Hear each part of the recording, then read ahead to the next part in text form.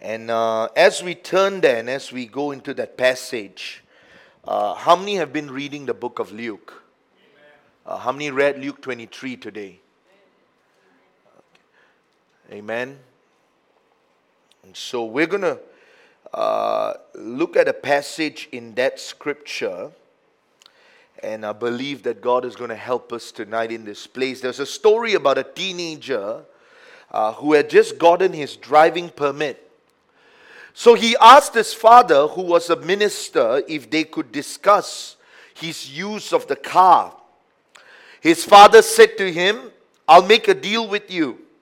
You bring your grades up, study your Bible a little, get a haircut, and then we'll talk about it." So a month later, the boy came back, and again he asked his father if they could discuss his use of the car. His father said, "Son, I'm really proud of you. You have brought your grades up, you've studied your Bible diligently, but you didn't get your haircut." So the young man waited a moment and replied, "You know, Dad, I've been thinking about that. I've read the Bible, and in the Bible, Samson had long hair. Moses had long hair. Noah had long hair." Don't smile, guys. We're going somewhere with this. Jesus had long hair. And then his father replied, "Yes, son. And if you read on further, you'll also find they walked everywhere they went." How many know that's a wise dad? He got his son back. But the truth be told, what I want to talk to you about tonight is the subject of rewards. The kingdom of God has mechanisms of rewards. When you read the Word of God, you understand that the Bible is very precise and clear. It honors and it recompenses the faithful. You find that all through Scripture. God always rewards those who are faithful to Him. And the reality is, the human heart, psychologically speaking, craves to be rewarded. This can be in many physical ways. We crave reward through a pat on the back. We crave for reward through words that are spoken. And we can assume that every human being that is seated here and everyone else always will have the deep innate desire to be rewarded. None of us will want to work for free.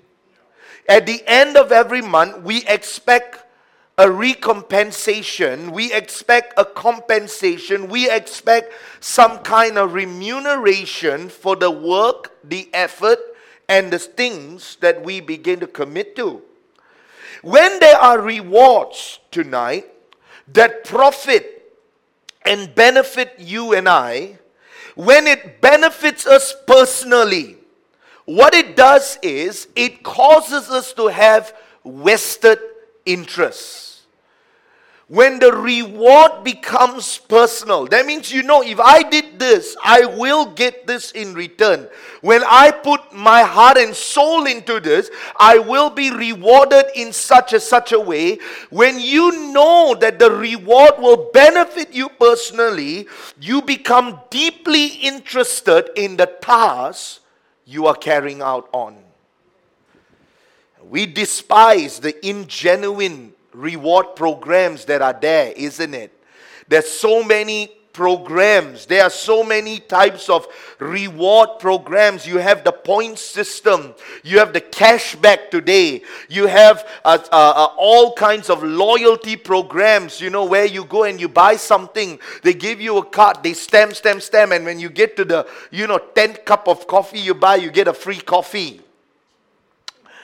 The truth is, how many know that many of those kind of programs come with its own ungenuine and insincere realities. You get to a certain number of coffees you buy, and what they tell you, you want to get your free cup of coffee, you got to spend $25 and above and you get one free cup of coffee. You know, it's always that insincere gimmick that goes on. But how many know the kingdom of God is a rewarding kingdom and it is genuine? The word of God declares, as we know, that God is a rewarder of those who diligently seek Him.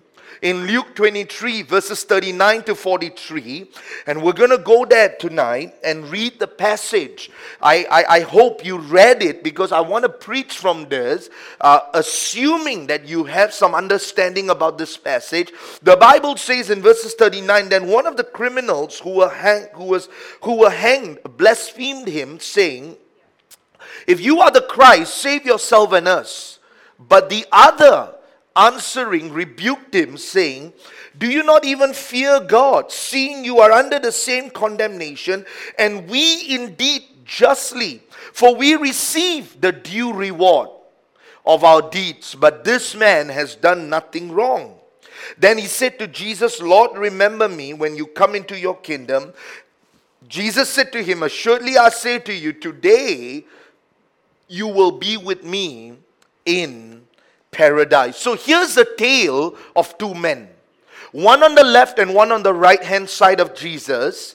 One understood the reward that was at stake, while the other man wallowed in his anger, his bitterness, and his hurt. We see that in verses 39, he begins to speak words of challenge and words of condemnation to Jesus. What did he say? If you are the Christ, bring yourself down. He was challenging Jesus. He was in his most a fighting spirit, if you may, or he was in a spirit of lacking peace. He was not there to make peace with Jesus. He was there to fight him. But the other man, the man who was on the other side, spoke some words that revealed to us his realization, that he realized and he was aware of how his actions are tied to the reward. One man condemned Jesus, while the other man spoke with the fear of God. You have to see, this is the tale of two men. This is the tale of two criminals that were next to Jesus on Calvary's hill. And godly fear, as you see, the second man that we talk about, he makes this comment. He begins to speak concerning Jesus, and he says in verses 40, "Do you not even fear God, seeing that you are under the same condemnation?" Can you catch what this man is saying?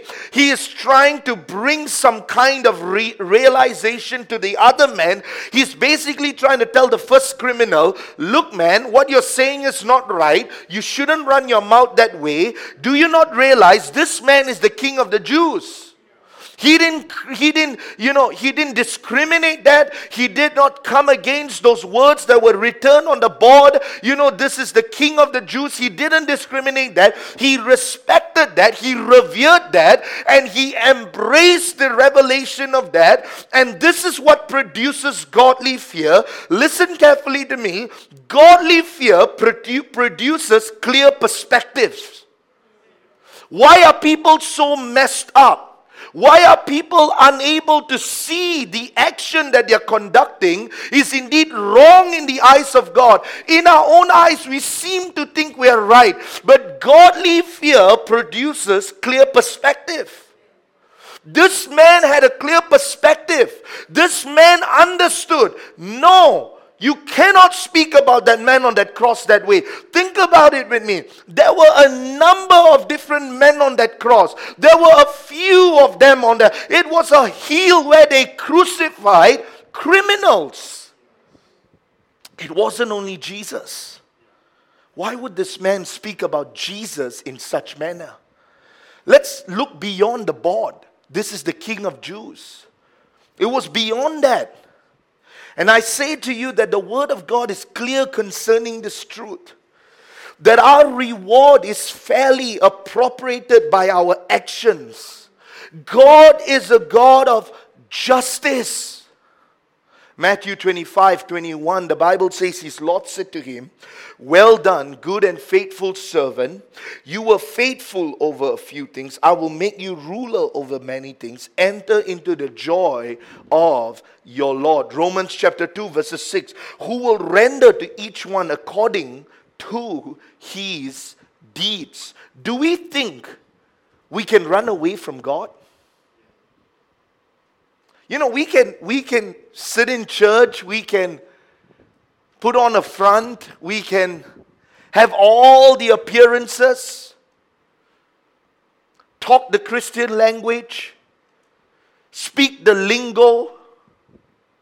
But how many know God sees everything? You don't fool me. Don't worry about me. We fool ourselves. Colossians 3:23-24. "And whatever you do, say whatever. Say whatever. You do." Right? Whatever you do. What does that mean? That means whatever you do. Everything, anything, whatever you do. You know what it means? Whatever you do. Do it heartily as to the Lord and not to men, knowing that from the Lord you will receive the reward of the inheritance, for you serve the Lord Christ. You see, this evening, beloved, our reverence and our fear for God, or the fear of God in us, will be reflected in the words that proceed from our mouth. This man that was sitting, or he was hanging on the cross next to Jesus, it reveals to us that he was a criminal, he was a crook, he was a man who was wanted by his own city or his state or whatever you may call it. He was a man who was wanted, but you see the words this man spoke, it reveals something profound to me, beloved, that this man had a divine encounter with Jesus. I want you to catch this tonight. If you don't get anything else, I want you to get this from the first point. When you meet Jesus, you will never be the same. Now, that's not a blanket statement. That means you stop cussing. You stop gossiping. You stop looking at things you shouldn't. And I don't have to say, and I don't have to go on, but I'm trying to say that when you meet Jesus, when you have that divine encounter, when that encounter gets so personal with you, your nature changes. If any man be in Christ, he is a new creation. His words bore witness that his life was changed. He spoke with fear, a reverence and honor for God. And the words are incredibly powerful. And I can tell you right here, as I go into my second point, I can tell you, beloved, the enemy will do anything in his power to eliminate the seriousness of God's reward for our lives. You see, so many times it becomes so subconscious. We become so, just go through life without taking into account what's this action, does this word, does this thing that I'm conducting, is it going to affect my reward in eternity? We don't ask that anymore. It doesn't bother us anymore. It doesn't catch us anymore. We can live like the heathen. We can live like the world. We can say things like the world. We can behave like them. And then yet we want to call ourselves Christians. I'll say to you at the middle of the sermon that you know what? You will probably die and go to heaven, but you will not get a reward. That's the question tonight. Are you interested in the reward that Jesus has for you? Pastor, will I go to heaven if you're clean? You're not in sin. Yes, you would. But if you're fornicating, you're committing ungodliness, you're looking at things you shouldn't, and Jesus, the trumpet blows tonight, you're not going to go to heaven. I'll tell you that straight up. Don't waste your time delusioning yourself. Oh, I'm going to heaven. Yeah, you just told a lie. Right? Because how many know oh, God is gracious? No. But He's also a judge. It'll be unfair if He lets people who live like the world without making stands for God into heaven. See, the knowledge of God, being a rewarder, is critical to our salvation. One man in this text missed God because he lacked reverence. He refused to acknowledge that his actions has consequences. So we see the first man on the cross, right? And this man is condemning Jesus. He is speaking words, oh, if you are the Christ, pull yourself down. If you are so powerful, then why don't you redeem yourself? Am I right? And then the next thing you see, this very same man is refusing to acknowledge that what he's conducted has consequences. So this is where the rubber meets the road, beloved.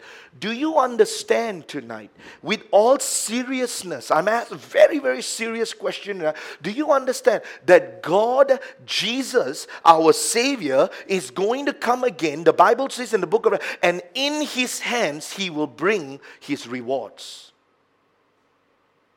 In other words, He is looking for those who have been doing what is right. He is looking for those who revered and honored Him and walked in the fear of God. He is looking, beloved, from this passage we can draw a conclusion that when a man looks at God in a certain way, he begins to have this delusional thought of God. He begins to have this warped thought of God, that God, you know what, you can save yourself. Instead of running to Him, he has pride that I can do this myself. It's very fascinating the amount of people who need prayer who don't come to church. I'll be honest with you, I hardly pray for them. Because And I'll say that very carefully. Not that I don't pray for everybody. I pray. But if I know that, you know what, you can come to church, you're healthy, you can show up in the house of God, but wouldn't come, forget it. I'm not praying for you. It doesn't bother me. Because I realize you have to make up your mind how important God is. Oh, pray for me, bless me, heal me, God. No. Go ask another pastor, please. Because I believe, beloved, that this is critical to our reward. I will pray that God will maybe, save you. I will pray that maybe God will touch you. And don't get me wrong, but beloved, this is where the rubber meets the road. So many people behave like the first criminal on the cross. They want nothing to do with Jesus, but they want all His blessing. They won't humble themselves. You see, does our words, our actions express our seriousness that God is a rewarder? Are we careful? Do we realize that He is the only one who can reward us? Do we realize that He is the only one, beloved, who can bring us the reward that He's promised? How do you speak of God? How do you behave? Like the first man or the second man? The second thing I want to consider with you is the reward is eternal. The reward is not here tonight. It's not money. It's not prosperity. It's not health, it's not wealth, it's none of that. The great reward is you stepping into eternity and spending time with Jesus your whole life. That's really the blessed hope. That is the great reward. It's so sickening that we become, so money-minded, so consumed by, this is what's going to bring us success and so on and so forth. But Christians ought to realize that the real reward is God. It is a relationship with God. And this is what we see here. Colossians chapter 3 verses 1 and 2. If then you were raised with Christ, seek those things which are above, where Christ is sitting at the right hand of God. Set your mind on things above. Above. Not on things on the earth. You see, the criminal who had a revelation realized that he was paying a price for what he had done here on earth. The law of consequences, the law of sowing and reaping is imminent. It has to happen. He did the crime, he pays the price. Amen. He broke the law, he pays the price. So this is what the second man understands. But our text suggests that he realized he couldn't change the trajectory of his life. Look at this. What a revelation. It's sad that even Christians don't have this revelation. Look at this passage, beloved. Verses 1. He said to the Lord, remember me when you come into your kingdom. You know what he's saying? Nobody in this world can change the trajectory of my life but this man on the cross. Only he can change the trajectory of my life. Nobody else. Nobody else. No one else. Only Jesus can. Oh, that sounds offensive, Pastor. No, but that's the truth. Only Jesus can and will change the trajectory of this man's life. The inscription, this is the King of the Jews, as you read above that, verses 39. This inscription was no laughing matter to the second criminal. He didn't take it lightheartedly. He wasn't giggling about it. He wasn't lighthearted about it. He wasn't viewing it in the context of saying, you know what, what a mockery this guy is. No, he saw the crowd there. I want you to listen to me. Listen, don't shut me off tonight. Please, please. Stay awake, stay awake, stay awake. Listen, listen, listen. He saw the crowd, and the choice was this: follow the crowd or walk with conviction. The crowd said, crucify him. The crowd screamed, kill him. The crowd looked at the crowd around him, saw this man, saw Jesus, and they all wanted to oppose him. You know what this one man wanted to do? Run to him. One man in the midst of all who was there at the scene at Calvary? Only John and Mary. The only two people that wanted Jesus alive, and the rest of the crowd were Roman soldiers who wanted Jesus dead. Are you following me tonight? You have to catch the weight of this. And for a man who barely knew Jesus, he now speaks of don't take this man's life. In fact, he turns to Jesus, he runs to Jesus. Because he understood, beloved. He had a revelation that Jesus was the rewarder. Not the Roman soldiers, not the Romans who were in charge, not the people who they assume, we're going to, the story, beloved. The Romans came, they took power, they took control. And you know what happened? Their money became nothing. It was demonetized. Why? Because God was teaching people a lesson. Stop depending on men. And this is what this generation has to realize, beloved. He refused to pay attention. This second criminal, I'm going to close soon. This second criminal refused to pay attention to what the crowd was doing. Instead, he fixed his eyes on Jesus. So I ask you tonight, in line with what I preached on Sunday night, are you a crowd follower or a trendsetter? Do you follow what people say? Oh, why you go to church so much? Why you must give so much? Read something on the internet, you shouldn't tithe, and then stop tithing. Can I help you, beloved, tonight? You should stop following the crowd and start listening to the pastor and the Word of God.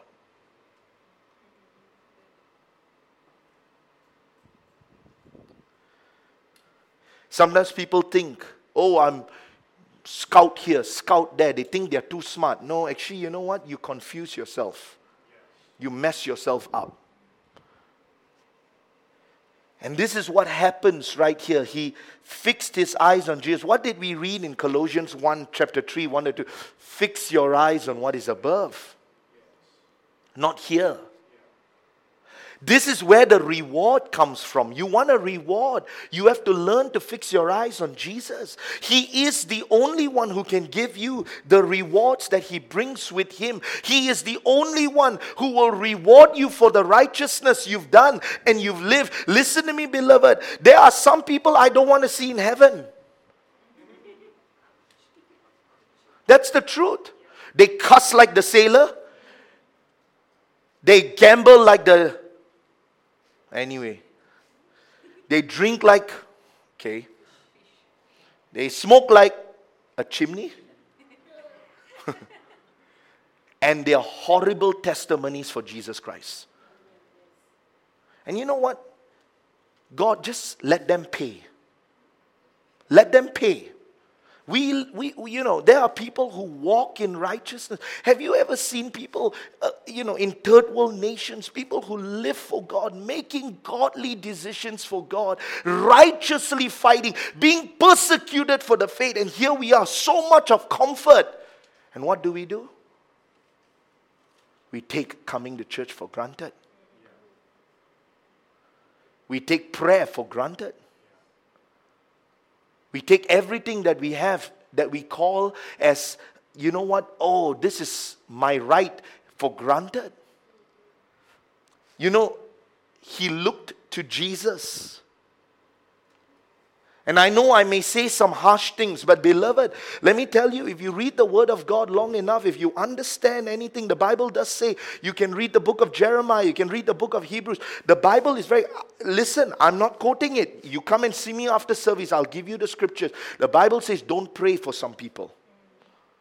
When they don't want to listen, don't pray for them.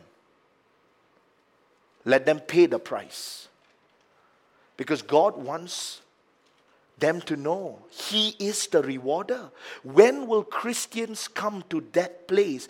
Understand, my life is not here on earth. I have to please God. So, salvation and eternal life are going to be same for all Christians who do right. So, as long as you're righteous, as long as you're not in sin, as long as you're walking in obedience, you make heaven your home. Right? Because that's what Jesus died for. Right? But if you're doing things that are stumbling somebody, ungodliness, unrighteousness, it's a different story altogether. But what must become the conviction of a Christian is this: our eternal reward, spending eternity with Jesus, must outweigh anything that this world can give us. Can I say that again? The conviction that every Christian should live with is this: that the eternal reward, spending relationship in eternity with God for the rest of us, should outweigh anything that this world can give them. See, God is not mocked. He blesses people who do right, and He causes people to go through trouble who don't do what's right. Isn't it? That's a reality. You reap what you sow. And the truth is, salvation and eternal life is the same for everyone. So listen to me very carefully. But there are a few rewards that Christians may or may not get. Number one, the victor's crown. 1 Corinthians chapter 9. I'm not going to take too much of time. I'm just going to jump through it all very quickly. Jeremy, you have to be fast. 1 Corinthians chapter 9, 25 to 27. And everyone who competes for the prize is temperate in all things. Now they do it to obtain a perishable crown, but we for an imperishable crown. Say imperishable crown. That means God is desiring that we will gain this crown. Then this is what Paul says, therefore I run thus, not with uncertainty, thus I fight, not as one who beats the air, but I discipline my body and bring it into subjection. I don't like to pray. Discipline your body. I don't like to fast. Discipline your body. Oh, I cannot stand without food. Discipline your body. I cannot stand without having that relation. Discipline your body. The victor's crown is only to those who was able to say no when they were here on earth. No, I'm not going to touch that. No, I'm going to stand for righteousness. No, I'm not going to fall for that sin. No, I'm not going to do that. No, no, no, no. And because you make decisions to say, no, I'm going to walk righteously. I'm not going to give in to that. I'm going to discipline myself so I can be in the house. I'm going to discipline myself so I can witness. I'm going to discipline myself so I don't feed my flesh. I'm going to discipline myself. And God says, when you get to heaven, the victor's crown is given to you. Not Brother Victor's crown. Sorry, bro. I think we'll get your crown. I'll take it. The truth is, it's the victor's crown. So the second type of reward, so that's one. And I have to move very quickly tonight. The second type of crown is the crown of rejoicing. In 1 Thessalonians 2:19, for what is our hope or joy or crown of rejoicing? Right? And is it not even in the presence of our God, Lord Jesus Christ, that is coming? There is a crown of rejoicing for those who kept the joy of the Lord. How many of us have grown fed up with being in the house of God? So tired, Pastor. Tired of coming to church. Tired of coming. Tired of giving. Tired of serving. Tired of Tuesday night. I'm so bored. If you have the joy of the Lord, the reward, the rejoicing crown becomes your portion. You don't just make it to heaven. He gives you a crown. Maybe I'll preach a whole series on this. Another one is the crown of righteousness. 2 Timothy, you go home and read these passages for the sake of time. 2 Timothy chapter 4:8. Finally, there's laid up for me the crown of righteousness, which the Lord, the righteous judge, will give to me on that day. Not to me only, but also to all those who have loved his appearing. The crown of righteousness. What does it mean? Those who have chosen to walk righteously. That means God has seen, God has observed, God has seen that you have chosen to keep your salvation. You have preserved it. You have chosen not to give up your salvation. You have chosen to walk righteously. What does righteously mean? That means in line with God's command. Everything you do, no, I have to be righteous. In my business, I have to be righteous. In my job, I have to be righteous. In my lifestyle, words I speak, I have to be righteous. Then there's a reward for that. Are you with me tonight? So it's not only heaven. The other crown is the crown of glory, crown of life. James 1 verses 12. Look at this passage. Blessed is the man who endures temptation. For when he has been approved, he will receive the crown of life, which the Lord has promised to those who love him. The crown of life. Those who make righteous and godly decision. The crown of life represents those who have resisted temptations. Those who have been tempted. You know, in this world that we are living in, beloved, I am convinced this is one crown that many Christians who have walked the righteous step. Because listen, it's not only wanting to do right. Right? How many know that Joseph in the New Old Testament chose to do right? He was a righteous man. But how many know temptation came lurking? He was tempted. In the temptation, he refused it. He said no. And for that, God rewards. You see, God's not a robber. He's not a violator. Because you made these decisions, God will reward you. The final crown tonight is the crown of glory. 1 Peter chapter 5 verses 4. Bible says, and when the chief shepherd appears, you will receive the crown of glory that does not fade away. And so they believe that this crown of glory refers to those in ministry. Those who have shepherded, those who have led with diligence and faithfulness. Those who have chosen to say, I'm not going to violate and abuse the people God has given me. God will honor that. So you see, beloved, if we don't keep our eyes on Jesus, I'm not hitting on anyone here tonight. Listen to me carefully. You know what? Let God convict you about your sin. I will not come and say, oh, why are you doing it? Why are you doing it? It's not my business. Let God deal with you. Let God deal with me.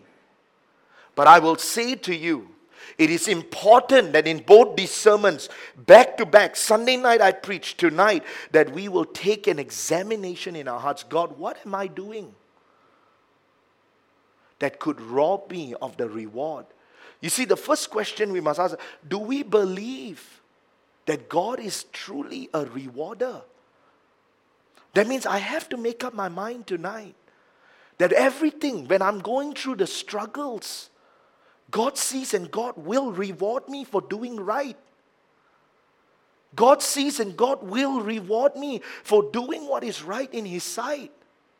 That God is not blinded by my affairs or my problems or my trials or my temptation. God sees it, and I choose to believe He is a rewarder. That's the first thing. And the second thing you have to leave with tonight, once you've established that in your heart, that God, I have the fear of God. You reward and you judge everything I do. Does it put the fear of God in you? And the second thing tonight is simply this. The reward is not temporal. It's eternal. Where is your eyes tonight set on?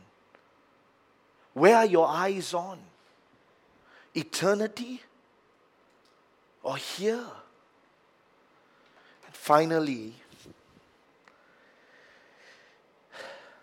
the price that Jesus paid was the price to redeem, was the price it took to redeem our reward. I want you to feel the weight of that, beloved. Come on.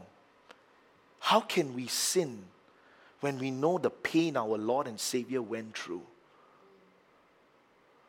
How can we treat that so lightly? When we understand that my reward, the crown of life, the crown of righteousness, eternity. You see, if that doesn't matter to you, then don't waste your time being a Christian. Because the only thing that sets Christianity apart from Buddhism, Hinduism, and all the other Islam and everything else is that in Christianity we have a God who died on the cross and a God who rewards you and I. What did it cost Him? What did that reward cost Him? What did it cost Him? His blood and His life. His entire life was put on that cross. And how can we as Christians treat it so dismissively? No cross, no reward. No blood, no salvation. Why do I get rewarded for my faithfulness? I mean, look at the world. It's sick, isn't it? You want to do right, the world is tempting you. If you don't follow them, you don't get anything. You have to do this our way. If not, what? You cannot work for us. And you know what most Christians do? I cannot, I won't get my money. And they run after that. Right? What about the price Jesus paid? We go on outreach. And we casually, sort of, Jesus loves you. He died. Does it not burden us that we are there to tell people that Jesus is the only way? Does it not burden us? So I can be rewarded? And then I want to live a life of sin and lose that reward? See, the humble criminal, I'm at 40 minutes, I'm going to close. I promise you. The humble criminal embraced his charges. He didn't deny it. He didn't say, oh, do you know what kind of man I am? Sometimes that's what Christians do, right? Maybe I'm preaching this tonight and you're sitting there, I'm not like as bad as them, pastor. You know what they'll do? You don't know my brother, my sister, my uncle, my auntie, don't even go to church, We're not talking about them, we're talking about you tonight. Don't talk about them. You and I tonight in this place. I'm not as bad as them. At least I come what? At least I give what? At least I say prayer what? No. Don't measure that with God. Because the reality is, this humble man embraced his charges. I did wrong. But the other man is exactly what a religious, arrogant person would do. Who do you think you are? So this is key right here as we close. He didn't refute the price that Jesus had to pay. In fact, in verses 41, look at this text, beloved. He makes this profound statement that really got into the depths of my heart. He says, for we receive the due reward for our deeds. And he goes on to say, but this man has done nothing wrong. You know the weight of that statement? Jesus paid for something he hadn't done. I remember years ago, Moses was sharing with me a story. I don't know why this past couple of days, I've just been thinking about him, and I think stories keep coming back to my mind. About a friend, he was a great storyteller, by the way. He had a lot of stories to tell.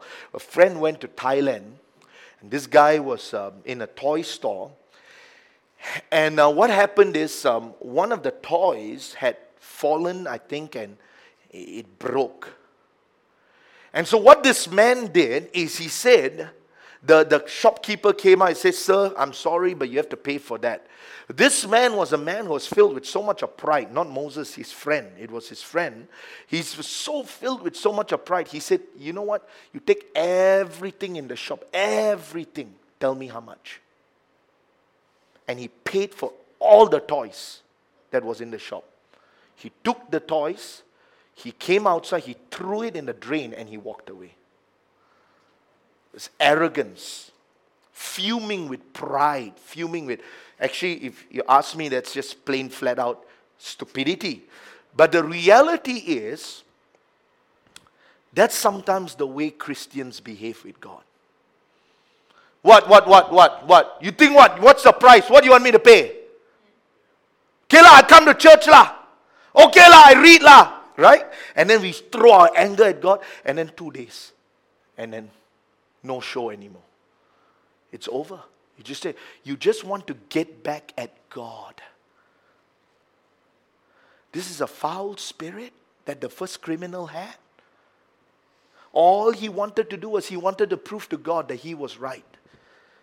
But look at the second man. He had a tone of appreciation, gratitude. And I make a statement to you as I close. We will only understand reward when we understand mercy. Let me make that statement again. The only people who understand the rewards that are hanging in the balance Every day of your life, your reward is at stake.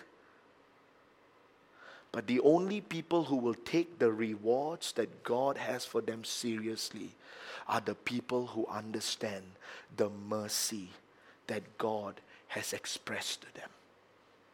If you knew how much trouble we gave God, and we still give Him trouble today, continue in our sin, continue in our attitudes, continue in our character, continually going forward in arrogance and pride.